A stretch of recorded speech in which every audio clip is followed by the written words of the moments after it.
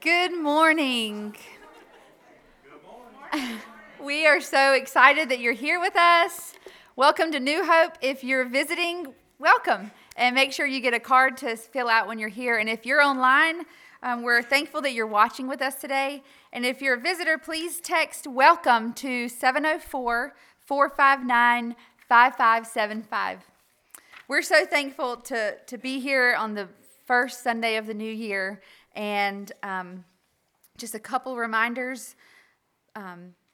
We do not have services tonight. It's family night at home. And we also will have services Wednesday. So we'll be back to normal Wednesday. If you could bow your heads with me and we'll pray as we begin. Father God, we love you so much. We give you this day.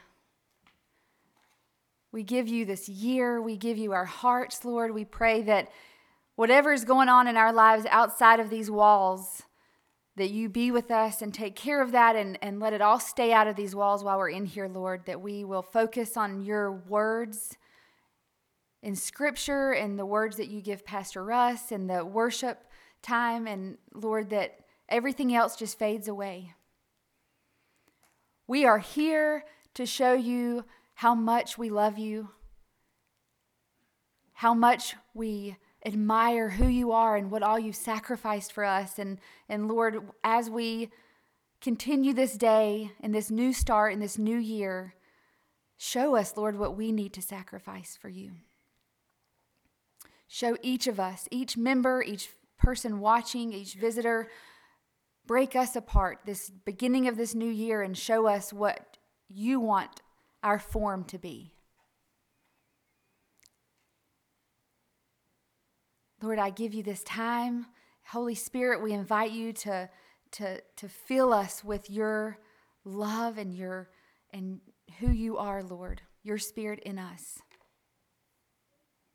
In your name we pray. Amen.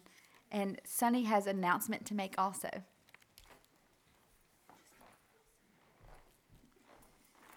Good morning, everybody, and Happy New Year. 2022, 2021 is gone, okay? Glad of that. I'd like to draw your attention to our note that's in the bulletin. Just a few days ago, December the 10th, some terrible tornadoes came through about 6 states in the western part of the United States. Kentucky being one of them, that was the most hardest hit. It destroyed schools, homes, factories, buildings, and worst of all, many people's lives were lost during that event. Our Baptist men here want to do something to help those folks, and that's what this is all about right here. A lot of times, if you've ever been on a mission trip, you want to go and you want to do something, you hear about those situations, and say, I wish I could be part of that. Well, that's what we're going to do. Now, we may not, this is kind of a two-phase plan that we have.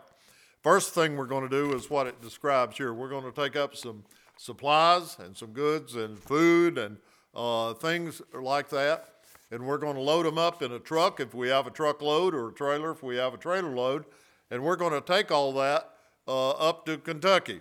So what Russ has got listed up in here to the church up there, Campbellsville, Kentucky. We're going to take it up there. That's going to be stage one. Now, the second thing we're going to do, while we're up there, we're going to get a lay of the land. I have been on mission trips before, Charleston, Louisiana, Mississippi, where you go down there and you don't know what to do. There's no coordination. So we don't want to go to Kentucky and be a burden on someone. What do we need to take?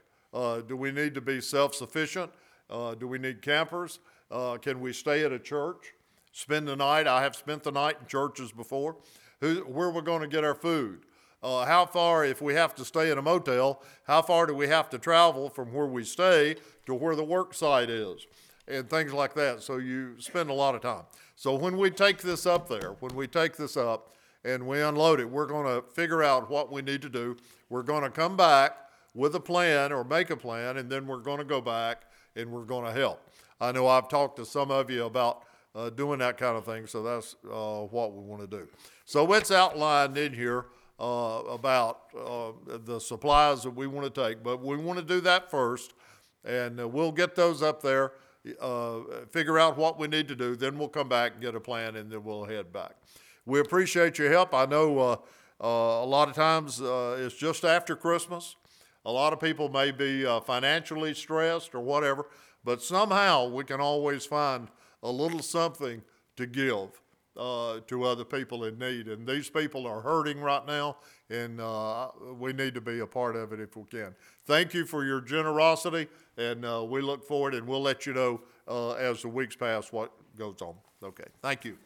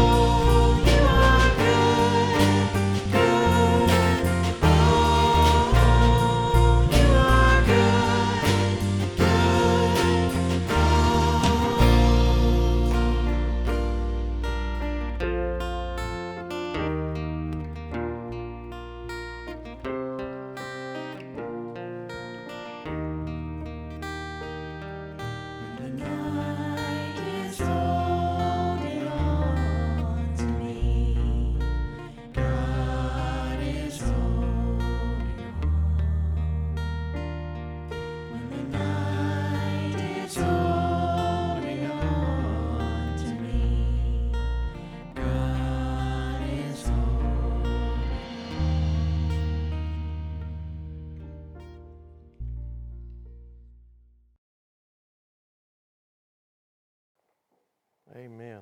Have you been blessed this morning? Amen. Indeed, what a beautiful day it is. What a great day to be in the house of the Lord. The first Sunday of the year, and so let me congratulate everyone here today. You have perfect attendance. All year long, okay?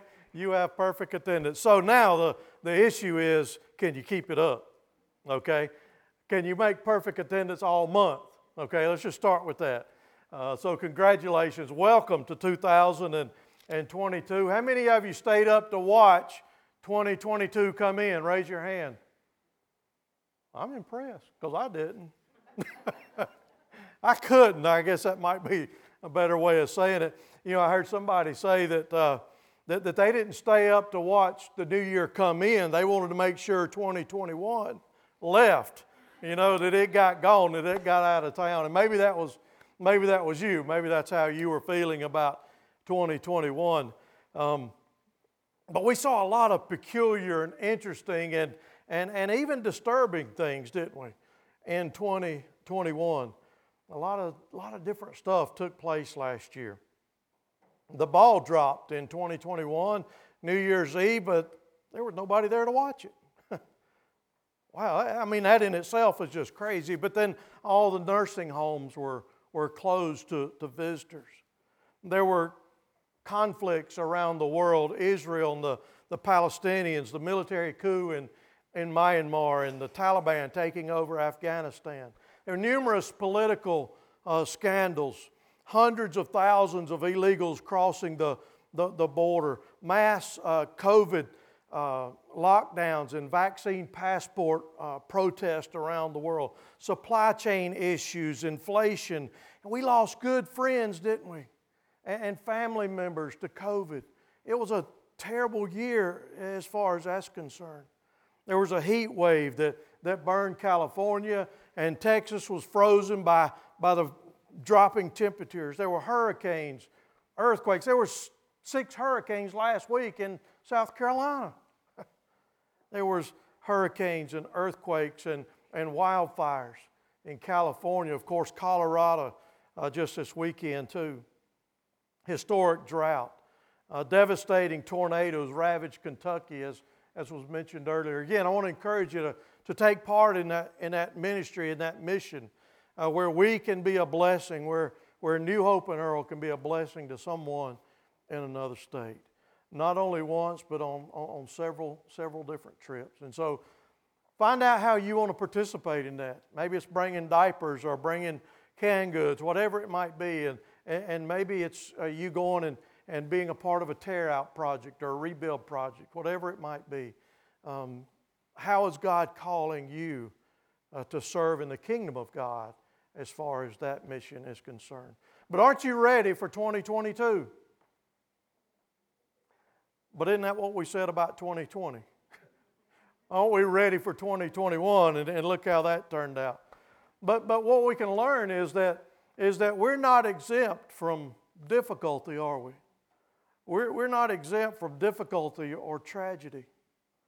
And so I want to encourage you today that whatever lies ahead of us in 2022 is no match for the one that's already gone before us. Amen? God is already there. God already knows what's going to happen. Are we ready for that? Are we prepared for that physically, emotionally, and most importantly, spiritually? And first and foremost, spiritually, I guess, is there were people that passed away this past year that never thought that was going to happen to them. Whether it was in one of these natural disasters or whatever it might have been. And so are we ready spiritually for whatever might come our way in 2022? How will we live out our faith this year? Are we going to live it out under the surrender and conviction of the Holy Spirit? Or are we going to go forth in our own power, making our own decisions, choosing what we think is right, and not being led by the Holy Spirit? If you will, turn with me to Isaiah chapter 5. We're going to see there that we find the Israelites, they were in a similar situation, I guess you might say, but they had a similar decision to make. You see, Israel was in rebellion. They had turned against God. They had, a lot like us, they were calling good evil and evil good. They were taking pleasure in greed and alcohol. Their courts were corrupt, and they were taking advantage of the poor. Doesn't that sound like a lot like our society today? Isaiah chapter 5 opens up with a song. The song the setting of it is similar to the parable of the vineyard found in the Gospels of Matthew, Mark, and Luke. In that parable and in this story, the owner of the vineyard is God, and here the vineyard is Israel, the people. And so let's read and find out what the story is, what the song is that's being sung, and see how God has done everything for them. God has done everything for us. But yet we are still in rebellion. We still do things on our own. We still seek to pleasure ourselves instead of God. We see this in Isaiah chapter 5. He says, I will sing for the one I love a song about his vineyard. My loved one had a vineyard on a fertile hillside. He dug it up and cleared it of stones.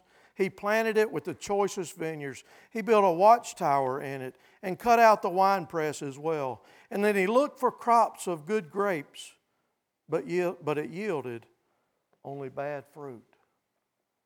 And so the parable here begins describing the work of preparing the vineyard. And the owner does everything that he can to make sure it's right. That everything is done according to make sure that it's profitable, that a good harvest comes about. He finds the most fertile land around and says, this is where I'm going to plant my vineyard. And then he digs it up and tills it and carefully prepares it. He goes and walks along the land and finds all the stones and digs them up and clears them out. He's carefully preparing it. The work is grueling. He goes and finds the choicest of vines that's going to produce the greatest the greatest fruit available. And he finds that, and he builds a watchtower. He takes all the rocks that he's gathered there and builds a watchtower to keep out the enemies and the animals from destroying it. And then he prepares or builds a wine press to process the harvest that he's anticipating to come. And so he puts a lot of thought and a lot of work and effort into making this the very best vineyard possible. And he does it all at one time. You see, most of the people in that time period would have done this in stages. They would have bought the vineyard, and then they'd have done a little bit and cleared the rocks out and done a little bit along. But here, the owner does a first-class job from the very beginning. He makes it right from the very beginning. And so when he does, after it's all ready, then he looks for and expects the harvest of good grapes. The harvest comes in. But what he gets is worse than unfruitfulness. When the harvest comes in, all he finds is bitter and bad and useless grapes. But now the owner had done everything that he could have done to make sure that the land brought forth good grapes, a good harvest. In Matthew chapter 7, verses 17 through 20,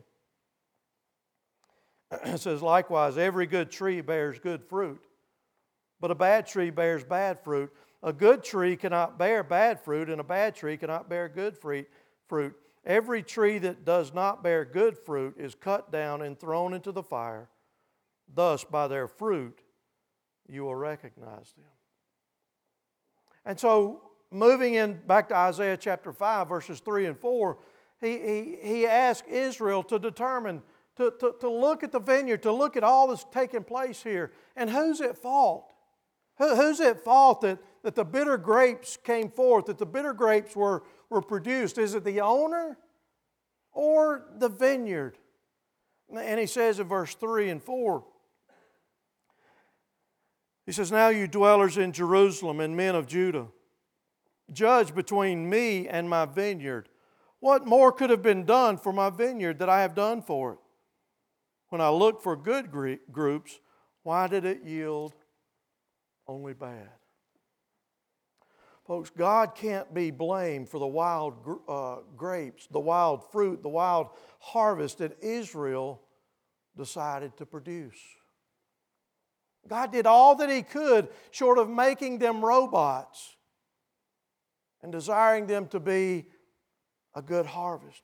He provided for them. He protected Israel. He met their every need. There was no fault here with God. It all lied with the people of Israel. It was Israel that chose to be wild and to bear bitter fruit. And folks, we too choose whether to produce good fruit or wild fruit, bitter fruit or useless fruit. You see, we all have the opportunity to be fruitful for the Lord. He's given us all that we need. I mean, think about it. He's given us all that we need to be fruitful for Him. He's given us the Holy Spirit to lead, guide, and direct us. He's given us a church on every corner with a body of believers to encourage us in our walk every day. And there's more biblical material and information out there than in all of history combined. And so what excuse do we have not to be producing the good fruit of the Lord? Are we producing the good fruit of the Lord? Charles Spurgeon said, "Have we rewarded the well-beloved ungratefully for all of His pains? Have we given God a hardened heart instead of repentance? Have we given unbelief instead of faith, indifference instead of love, idleness instead of holiness?" I want to encourage you this morning to take a quick assessment of your life and let's ask ourselves, is our life yielding bad fruit? Is our life yielding bitter or useless fruit? Or is our life producing good fruit? Fruit for the kingdom of God. Fruit that will last, fruit that will reproduce. Where are you in that? What kind of life are you living? What kind of lifestyle are you living? It says in verse 5, it says, "Now I tell you what I'm going to do with my vineyard. I will take away its hedge and I will destroy it. I will break down its walls and it will be trampled." You see, the harvest is bad. It's no good. The land is producing fruit that's no good. So what's the point in having it? If you own a business and it keeps losing money, there's no need in having it, is it? And so what do? You close it down. You get rid of it. You call Bob and Sandy and tell them to come auction it all off.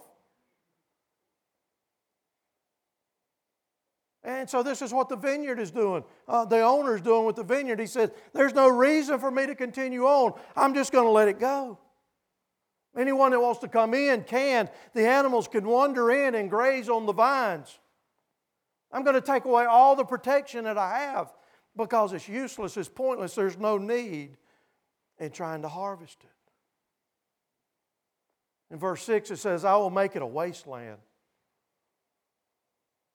I will make it a wasteland, neither pruned nor cultivated. The briars and thorns will grow there. I will command the clouds not to rain on it." The owner here is going to make sure that it is a total wasteland, good for nothing because it's producing bad fruit, bitter fruit, useless fruit. Again, where are we in our life? What is the fruit that we're bearing? The owner's saying, I'm not going to care for it any longer. I'm not going to expend any more time or effort or money on it. I'm not going to prune it or dig it or water it. And so can you imagine as they're hearing this parable and you're hearing the people in the congregation say, "That's right. Amen, brother. Keep preaching. Keep preaching. Let me hear it. Bring it on." And then verse 7 comes. Verse 7, they quickly realize that the story isn't about the vineyard. The story's about them. It's about us. You see, he's talking about their sins and the judgment that's announced on them. And the owner is not a mere mortal. It's the God of all creation. And the vineyard is not a plot of land, but it's the people of Judah. And verse 7 comes,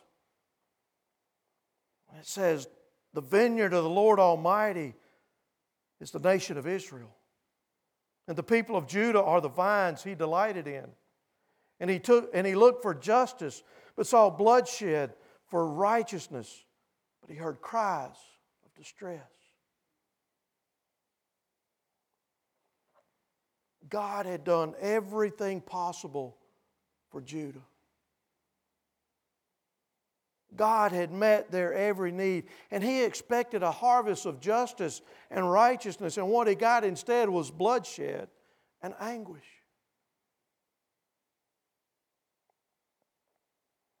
It's at that point that the people quickly understand that it's not about a real vineyard. They realize that they are in trouble and they brought judgment upon themselves. This story, of course, is found in Isaiah in the Old Testament. The God of the Old Testament is the same God of the New Testament. The God of the New Testament is the same God of today. And the same God expects us to bear good fruit today, or He's going to bring judgment on us.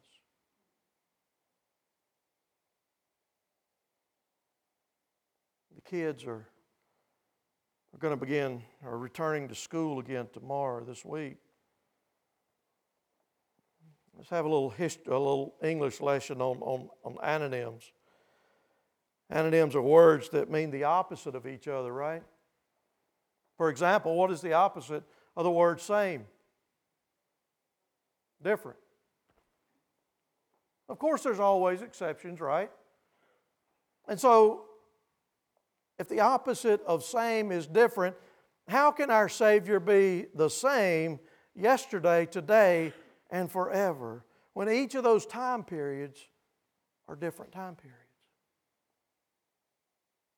But yet Jesus is the same. Hebrews 13:8 assures us that Jesus Christ is the same yesterday and today and forever. He was with us in the beginning, and it says that He'll be with us until the end, until the end of the age. What a wonderful promise that is from the Lord on high. Amen.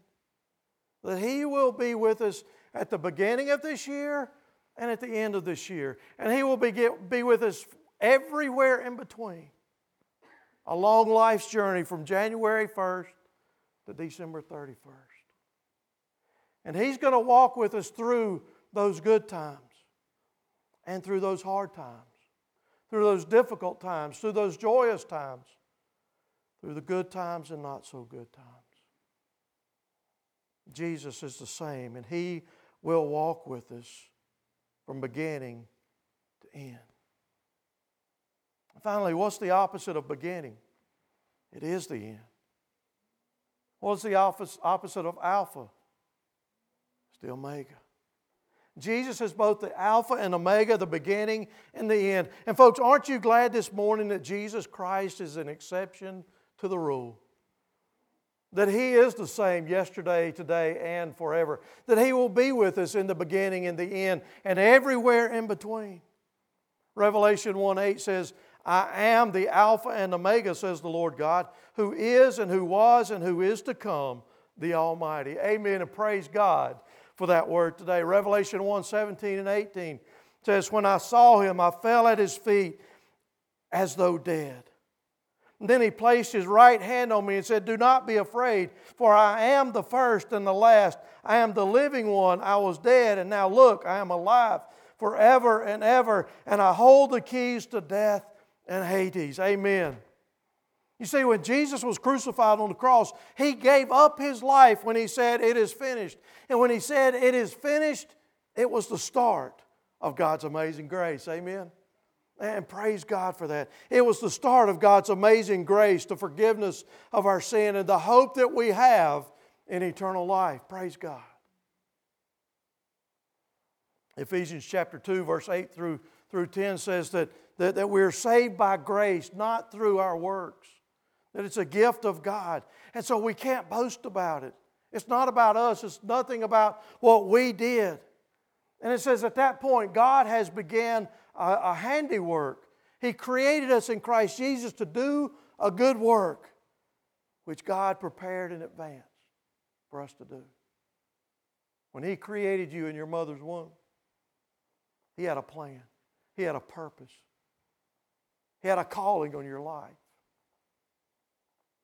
I wonder today if we're following through with that call that He's placed on our life. Are we being obedient to what God has called us to do? Or maybe we're just waiting. God, I'm not through with this part of my life yet. I'm not through doing this yet. I need to finish this or I need to do that before I totally surrender to God. That's not what He wants. Let me ask you this morning again. What work has God begun in you?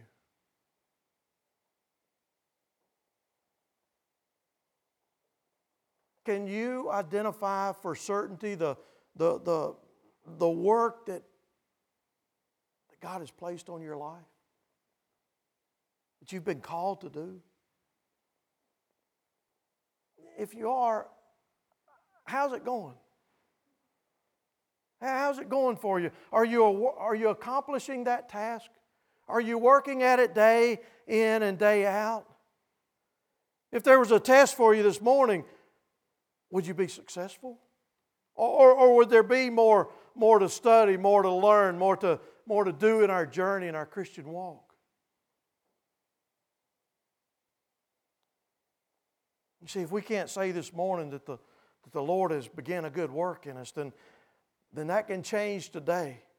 When we surrender our life to the Lord Jesus Christ, He puts that in our heart and in our life. You can accept Jesus Christ as your Lord and Savior right now and begin that good work that He's planned for you.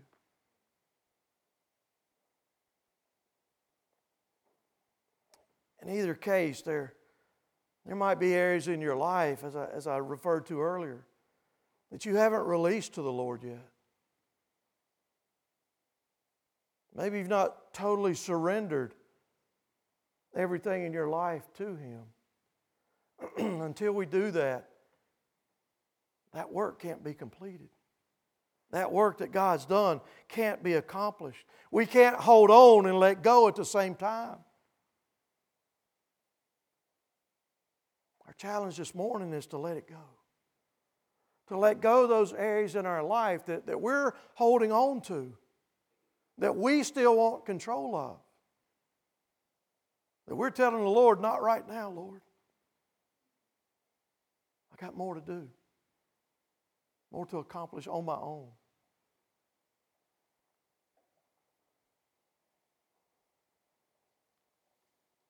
This morning, God is calling us to let that go. He's calling us this morning on the very first Sunday of this new year to be completely committed and surrendered to the Lord Jesus Christ, the beginning and the end, the Alpha and the Omega, the King of Kings and the Lord of Lords. And if we do, He can work through us to accomplish all that He's promised to do, all that He desires to do in our life. Yes, this might be a new year, but it's still the same God. And this same God wants to see a good harvest in each one of us in this new year. But the only way we can do that is to be completely and totally surrendered to Him. To say, Lord, come and have your way with my heart, with my life. Lord, lead me where you want me to go. Lord, take me and use me and mold me and make me into the person you want me to be. Use me in your kingdom. Use me for kingdom purposes this year. God, I surrender my ways and my efforts to your will and to your plan. Are you willing to do that? Are you willing to pray that prayer this morning? Are you willing to give this year over to the Lord? As we sing our hymn of invitation, and as we have a prayer in just a moment, may that be a prayer for you this new year. Father God, we acknowledge that we love holding on to things in our own life. It gives us power, we think. Think that we're over this and we're over that. But God, we can't even begin to imagine the power of the Holy Spirit's work in our life when we completely surrender to You. And oh my goodness, You have incredible plans. You have an incredible desire for us to surrender to You and work with You in this new year. And Lord, this dark, evil world needs the light of Jesus for sure. And so, God, may we be found this year producing good fruit. Fruit that's pleasing to You. That You can bring about a great harvest for the kingdom of God. Father, today we surrender to You, God, and God, we ask, Lord, that You would indeed come and consume us as we give over to You. And ask, Lord, that You lead us and guide us and direct us and show us the way. Hear our prayer, O Lord. And may we be faithful. May we be obedient to the end. In Christ's name we pray. Amen.